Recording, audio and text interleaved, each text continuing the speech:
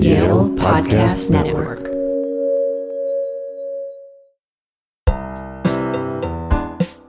Welcome to Chewing the Fat, the Yale Sustainable Food Program's podcast that looks at people making change in the complex world of food and agriculture. I'm your host, Erwin Lee. For February, we've partnered with the Afro-American Cultural Center at Yale for a special Chewing the Fat event series entitled Cooking Across the Black Diaspora. In addition to Black History Month, the collaboration commemorates this year's 50th anniversary for both the Afro-American Cultural Center and Yale's Department of African American Studies. Building upon the conversations with past Chewing the Fat guests like Michael Twitty and Leah Penniman, the series celebrates the food traditions and innovations of Afro and Black identifying peoples. In hosting Naisha Arrington, Paola Velez, Kiki Luya, and Bryant Terry, this series creates space for 4 chefs to share their stories of food and identity, heritage and resilience, healing and justice. Cooking Across the Black Diaspora continues with Paola Velez, executive pastry chef at the Afro-Caribbean restaurant Kith & Kin, located in Washington, D.C. Paola received her culinary degree from Le Cordon Bleu, and last year she was selected as a finalist for Pastry Chef of the Year by the Restaurant Association Metropolitan Washington. She shares with us her dream to create more than beautiful desserts. In researching and creating flavors of the diaspora, she hopes to honor the histories of Black and Afro-identifying people everywhere. Here's Paola chatting with podcast manager Alexis Stenger. Just to start, could you tell us a little bit about how growing up between the Bronx and the Dominican Republic has really shaped you and your cooking and the sort of things that you like to cook and to taste for yourself? It's a bit of like a duality, right? Like you live 2 lives. Because living in New York, in the Bronx, you are exposed to a lot of fast moving, just like the rat race of New York City. And living in the Dominican Republic, everything slows down, you know? So I was able to like be fast and slow at the same time. So I had time to think and experience so much of the Dominican Republic, but also I had time to really accelerate my thoughts in the Bronx and learn all this culture. Like, you hear about the Bronx and you're like, oh, the Bronx is scary, right? It's not, right? Where I grew up, it was very quiet and residential. So I know it to be almost like a mold that shaped me, 2 worlds shaping me into one person. So it's pretty cool.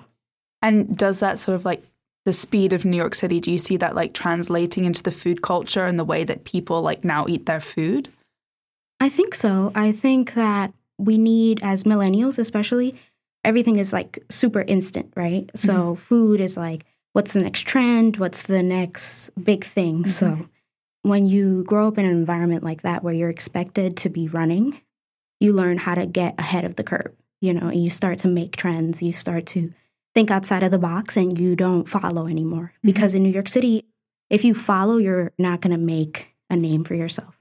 So I take that and I came to DC and I'm just always creating something new. If I see that people are like, oh, this is the next big thing, I'm like moving on to the next thing because I want people to experience something different, something fresh, hip. A few Instagram pictures, yes, that'd be nice. But also I want you to remember flavors and be transported via a memory that I might have had when I was little into food. So it like really helped me, kind of learn how to streamline. Do you feel that these kind of new ideas came quite easily to you, or was that something that, did you feel pressured to come up with new ideas so as to like get ahead of the curve? Oh no, they came in like instantly. They were just, it might have been a dream, or I might be having drinks with a friend and I'm like, oh, imagine if we did this shortbread with a mojito style, candy coating, I try to take life experience and I'll kind of like mold it into a dessert so that you almost feel instantly connected to me via my desserts. You know what I mean? So it's pretty cool. Yeah, that sounds great. I mean, I'm trying to think when you're getting these ideas, is it normally a person or like an experience or like a taste? What is really the thing that kind of sparks these ideas? And has that changed over time? A lot of when I first started just creating desserts in my kitchen, like home kitchen, it was just like me trying to recreate flavors from my childhood. And then I took it deeper and I would reflect on memories that I would have. Like right now we have a New York style cheesecake semi-frito on the menu. Yes, you heard that correctly. It's a New York style cheesecake that we bake in-house and then we turn it into a semi-frozen dessert. That was because I was on the fire escape with my parents every summer and we lived by a cheesecake factory. And I was 9 at the time, I remember. And I said, "Hey, Dad, you always buy cheesecake in the summer. That's awesome. But the cheesecake is always warm.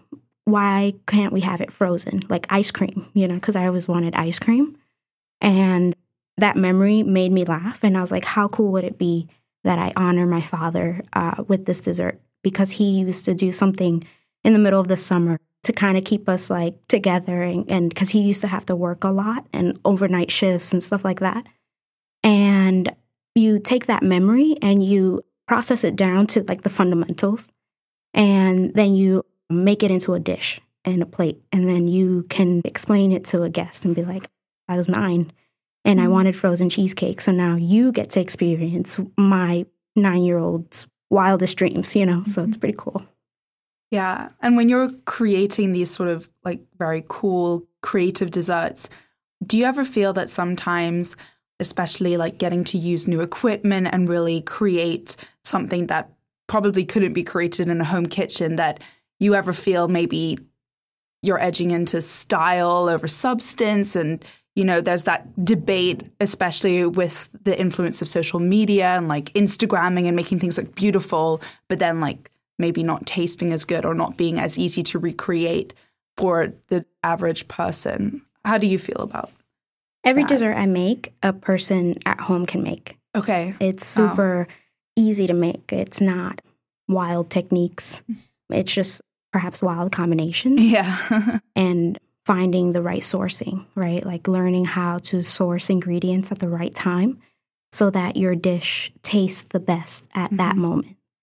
For me, making something into an edible work of art means nothing if you won't remember me because of how it tastes.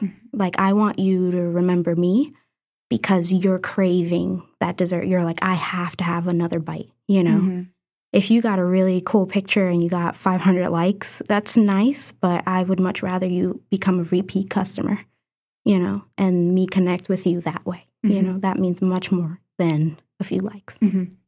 And do you think that even though like it's so important for a dessert to taste delicious, that there is kind of like different from maybe savory cooking, there is a little bit of like artistry. Oh, for sure. Inside that. Yeah, making things look beautiful. yeah, you can be really creative. But also I let a lot of things that Mother Nature creates on her own do a lot of the talking. So you can have a beautiful peach, and make some granita, you brulee the top of the peach and serve it with fresh whipped cream. And that dessert within itself is super simple. The peach itself, you would look at it and you're like, wow, it's so beautiful, right? Because we love nature. We love things that are appealing to us because we've always been that way since the beginning of time. That's why we have so many like still life paintings, right? We don't have to gussy up everything all the time. We don't have to hide behind fireworks and like, having a cannonball shooting out of a chocolate cake. You can just have a simple slice of a chocolate cake, and that to you might mean a memory, that to me might be a memory. And through that commonality, we meet, and we share an experience. We share a birthday party together, so it's really... Yeah. Just making me hungry now. So what is your favorite dessert to make, or the most challenging thing that you've come up with, or the proudest dessert that you have created? I don't think it would be dessert. It has to be really? bread, right? Oh, wow. Yeah, so I really like making bread, but oftentimes, especially right now at Kith and Kin, we make so much volume. Like, so we have to really streamline what we're using, how we're using it, So we're using like quick breads because we're running out of everything all the time, Where if 500 people sit down in our restaurant and eat in one dinner service, understand that they're going to eat at least 1,000 pieces of bread, So bread is such a beautiful living thing, something that you have to really understand and get to know. And like sourdough starters almost get to know you as a baker and help you become like the best bread baker that you can be, right? A living starter is something that I respect so much and that I have to sustain and feed. And it's just like beautiful to know that this living, breathing organism is able to work with me and give me a product that I take for granted. Mm-hmm. And so is there like a particular sourdough that you've made that you particularly like making?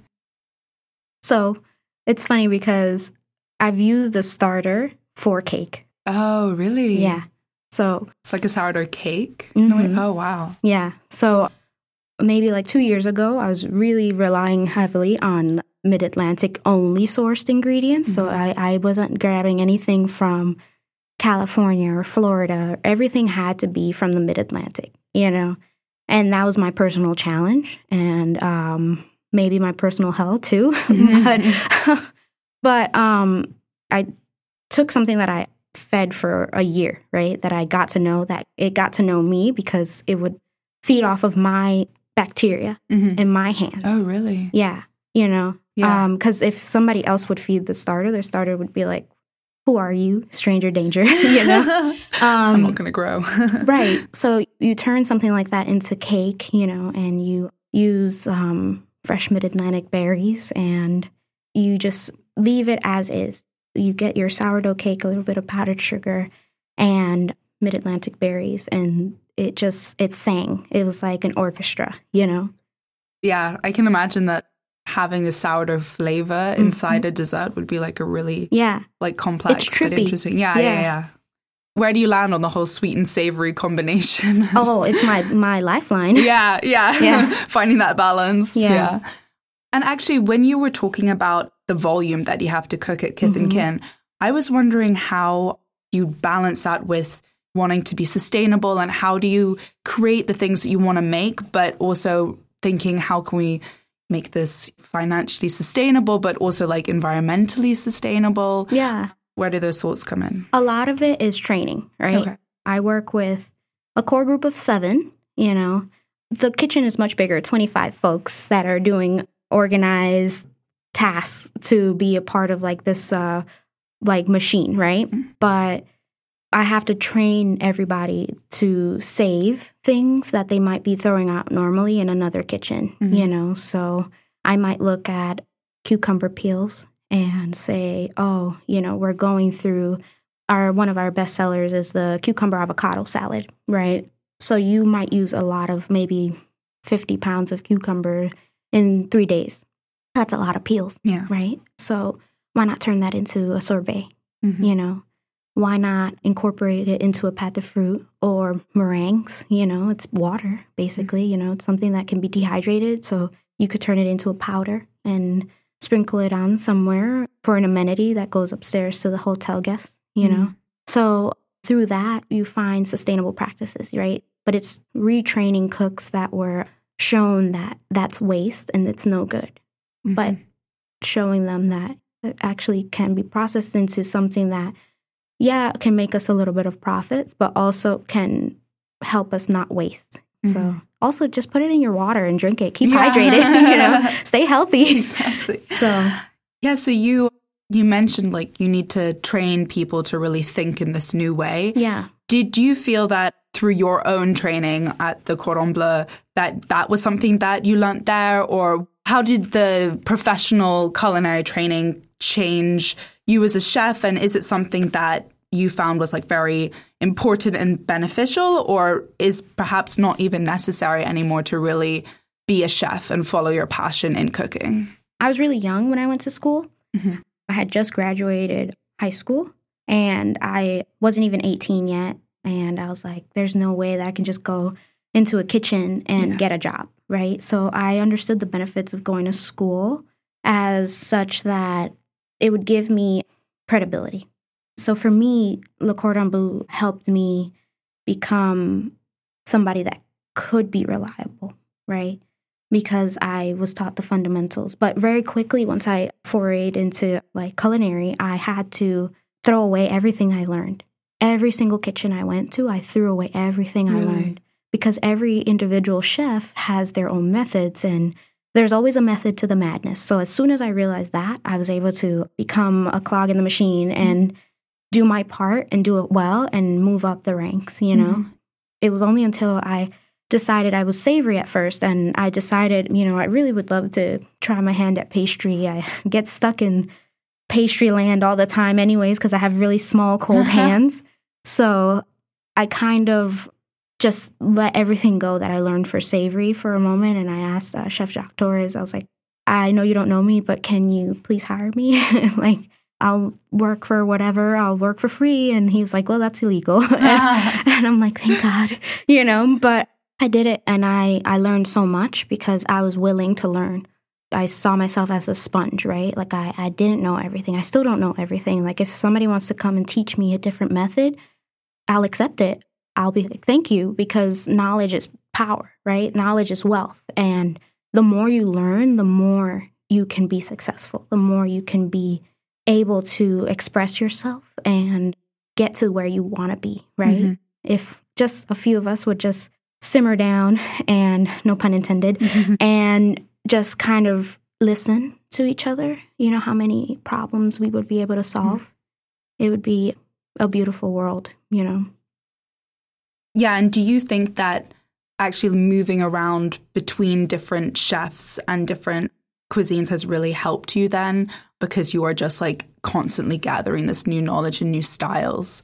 Yeah, it's really given me that insight that we're all connected as human beings via food and via life experiences. Like, we can have somebody who's Dutch and Nigerian have the same fried dough called puff puff and eat that and think that that's like just a part of their culture, and not know that thousands of miles away somebody is enjoying the same exact flavor profile in their own hometown, you know? Food is like the great equalizer, you know? Brings us together. It gives us a sense of peace. Like, we can sit down at a table, and it doesn't matter what your views are, what you believe or what you don't believe, and you can eat and know that food sustains us, gives us life. It makes us stop talking for just a second, you know, and it gives us like a momentary peace. Wow. And do you ever feel that because a lot of your food has been influenced by childhood memories, and you really want to sort of express that to the people who are enjoying your food, that sometimes when you do make a creation and it's out on the public scene, that you aren't always able to maintain like ownership over those like very personal memories? Or is that something that doesn't really matter to you, because if food is like an equalizer that anyone can kind of access and appreciate? My job is just to present, right? Your job as the consumer is to experience, you know? And if you're a chef, to recreate, right? To say that my personal experience is the end-all be-all, and that another chef can't recreate something, is selfish and silly and unfair, because I can be creating all of these wonderful desserts in Washington, D.C., but in rural America, how are they going to try it? You know, so please ask me for a recipe. I'll send it to you. I'll give it to you. Put your own spin on it, you know, sub out flavors, you know. I'll teach you ratios. I'll teach you whatever you want. Just let other people experience the same thing that people in Washington, D.C. and New York have been able to experience. I think that that's a longer lasting legacy than being selfish and saying that this is all for me and it's all by me, because it isn't. You know, the whole kitchen, a whole well-structured kitchen is equal parts of people contributing to something, giving ideas, and the chef as the conductor listening to the instruments that are playing, you know, and making sure that you get the best dish to the guests. And is that a culture that you found at Kithkin? Yeah, for sure. Mm-hmm. Yeah. I mean, all of Washington, D.C. is like this, you know. I mean, it's almost like the Disneyland of like food and like culinary, and cooks are more willing to speak out. A lot of when I was like 15, I started at 15 and then I went to culinary school at 17. A lot of it was me being fearful of even saying, I have an easier way to do this. I found an easier way, you know. So I give them the opportunity to get to the same results without my method, you know. My method might work for me, but I'm also very crazy and very like fast because I had to be in New York in the rat race, and I have to be very aggressive. And when I start to cook, it's like tunnel vision, like don't stand next to me. They know not to stand next to me because I'm like moving really fast, and I might bump into you. And then later on, I'm like, I'm sorry, I love you, you know. But I don't expect that same energy. I respect everybody that's in the kitchen and their style. And if they're a little more lax than I am, as long as we're able to get the same result, I'll step in and I'll help you, and I'll push whatever needs to be pushed forward. And then, you know, I'm not going to sacrifice anybody's mental health or emotional stability to be fast or be, I don't know, quick or whatever. It's just not worth it. It's 2020. We can't treat people like that anymore, you know? And is that sort of the older, how kitchens used to be run more generally? For sure. You know, I think when I was in the chocolate factory with Jacques Torres, he really taught me to slow down because chocolate is a process. You know, you just look at chocolate in its finished state. Most people see chocolate and they're like, oh, it's a bar of chocolate. They don't understand how many layers of processing it takes, even just to temper chocolate properly. It's a waiting game. You know, you're bringing it up to the temperature, you're bringing it down, you're bringing it back up. Then you're keeping it constantly in motion, you know. So he taught me to slow down. Everything was like, I got to go fast, I got to do this, or else I'm toast, you know. Again, no pun intended. But you realize that there's so much waiting and so much trusting the product that you have to do. So I figured I'll do the same thing with people, right? Because every person is different. It's like a different strain of cacao. You know, not all the same strains of cacao will act the same way. Some have more cocoa butter content. Some are more rich, you know. Some are even pink. And that's the same with people. So you start to study the people that you work with, and you start to just understand that the basic human needs, right? And then you start to realize that once you start treating chocolate well and treating people well, it starts to do the things that you need it to do. And people start to do the things that you need them to do. And it stops becoming a machine, and it starts to become a living organism. And that's what we should strive for in kitchen, becoming living, breathing organisms like yeast. Yeah. I love that. So how do you sort of arrange your workplace or your team so as to get this balance between, like, you want to have the time and you want to really care for people, but you are trying to serve huge numbers of people in a short time, and really like making sure that you're not keeping your customers waiting, and in service, some things are very time pressured and must be like cooked on the go, or some things can be made in advance. Like, how do you really construct your ideal work environment given all of those like challenges? For me, my job as a chef is not to put all that onus on the cook, right? It's to really lead the charge and really be thinking ahead, right? So if I'm thinking about, like right now, I'm thinking about spring desserts, but I'm also thinking about summer desserts. And I'm thinking about, well, you know, if the summer's really hot, will a frozen dessert be able to be executed well with the windows open, right? Will they be able to have the proper tools? So I'm ordering enough tools. I'm making sure that there's no more than 3 or 4 touches on a plate. And a touch is the ingredients. Like, so if there's a cake, there's a mousse, there's a garnish, right?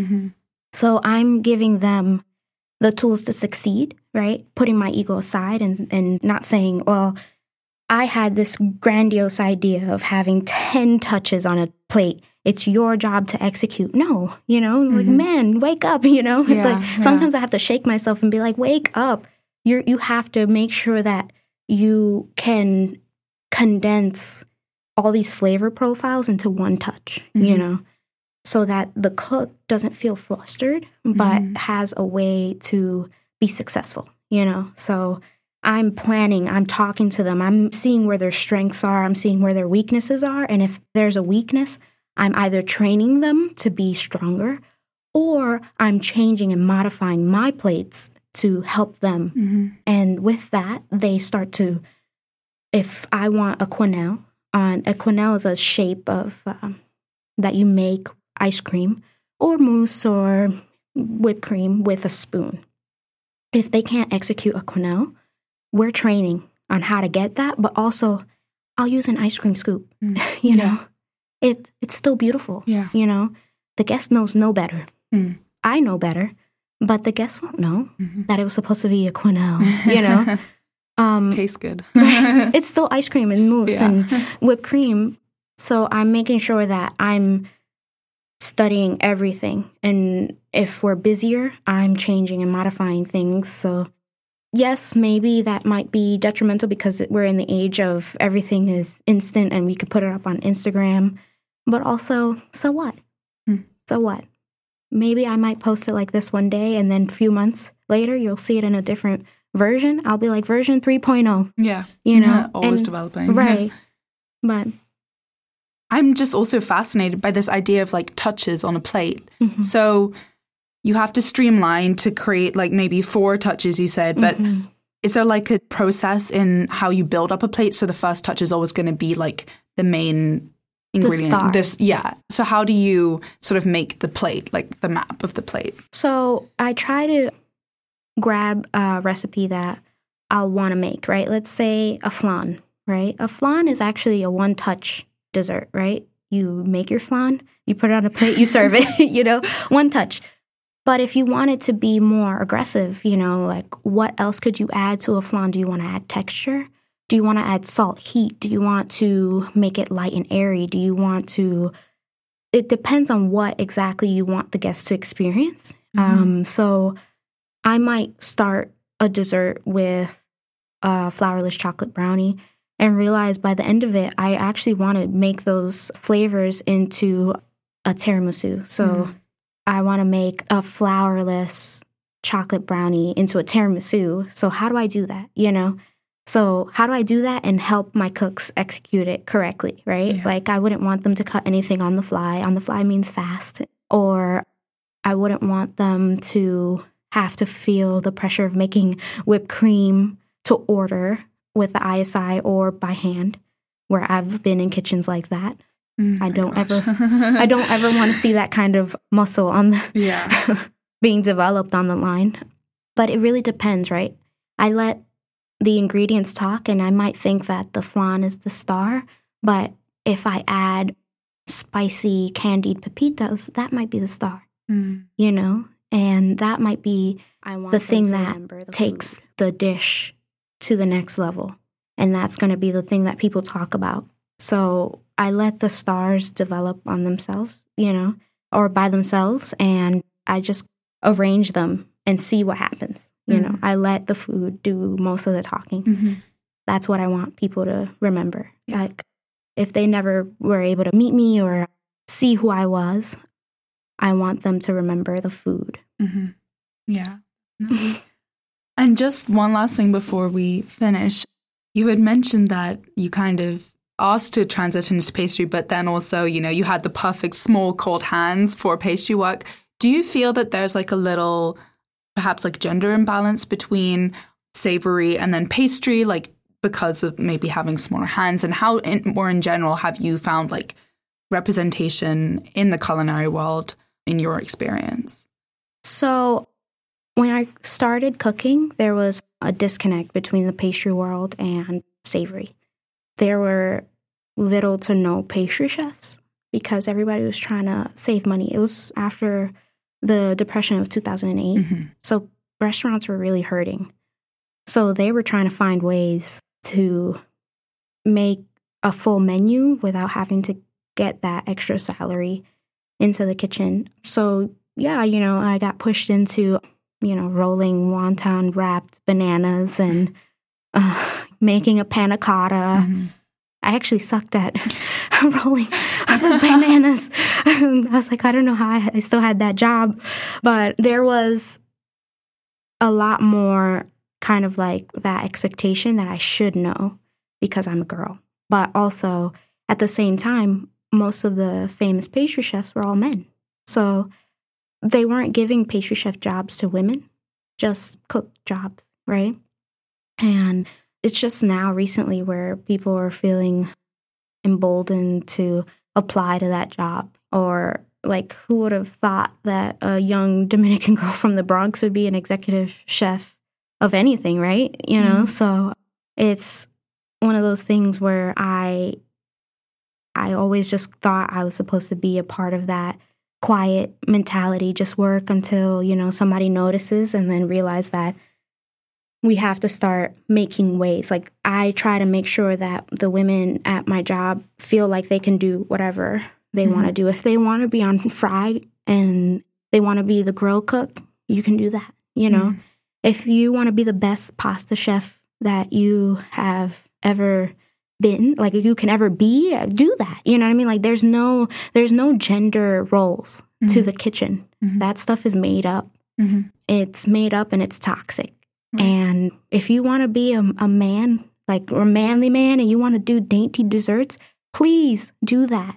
I think that we, for a long time, let a lot of people tell us what is appropriate in all aspects of life, of what we should do or what we shouldn't wear, what we should look like, or a girl should be girly or a man should be manly. And that stuff is made up, It's assigned roles that don't even fit the narrative anymore. So I guess like if anybody's out there like listening, if you feel like you shouldn't or you can't, I'm telling you, you can, because look at me, I just applied to a job and I showed Chef Tony my Instagram. And I was like, please, just look at what I can do. And he was like, you can start tomorrow.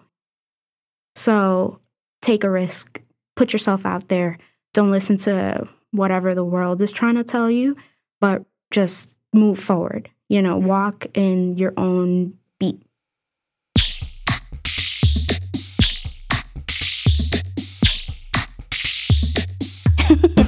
Also, I want to do a big shout out to all of the workers and staff at Kith & Kin. So Deandra, Nikki, Flor, Freddie, Trey, and Teddy. Thank you for everything that you guys do. Everybody else, Jaron included, or else I'll never hear the end of it. So thank you. Love you guys. Bye. From the Yale Sustainable Food Program, this has been Chewing the Fat.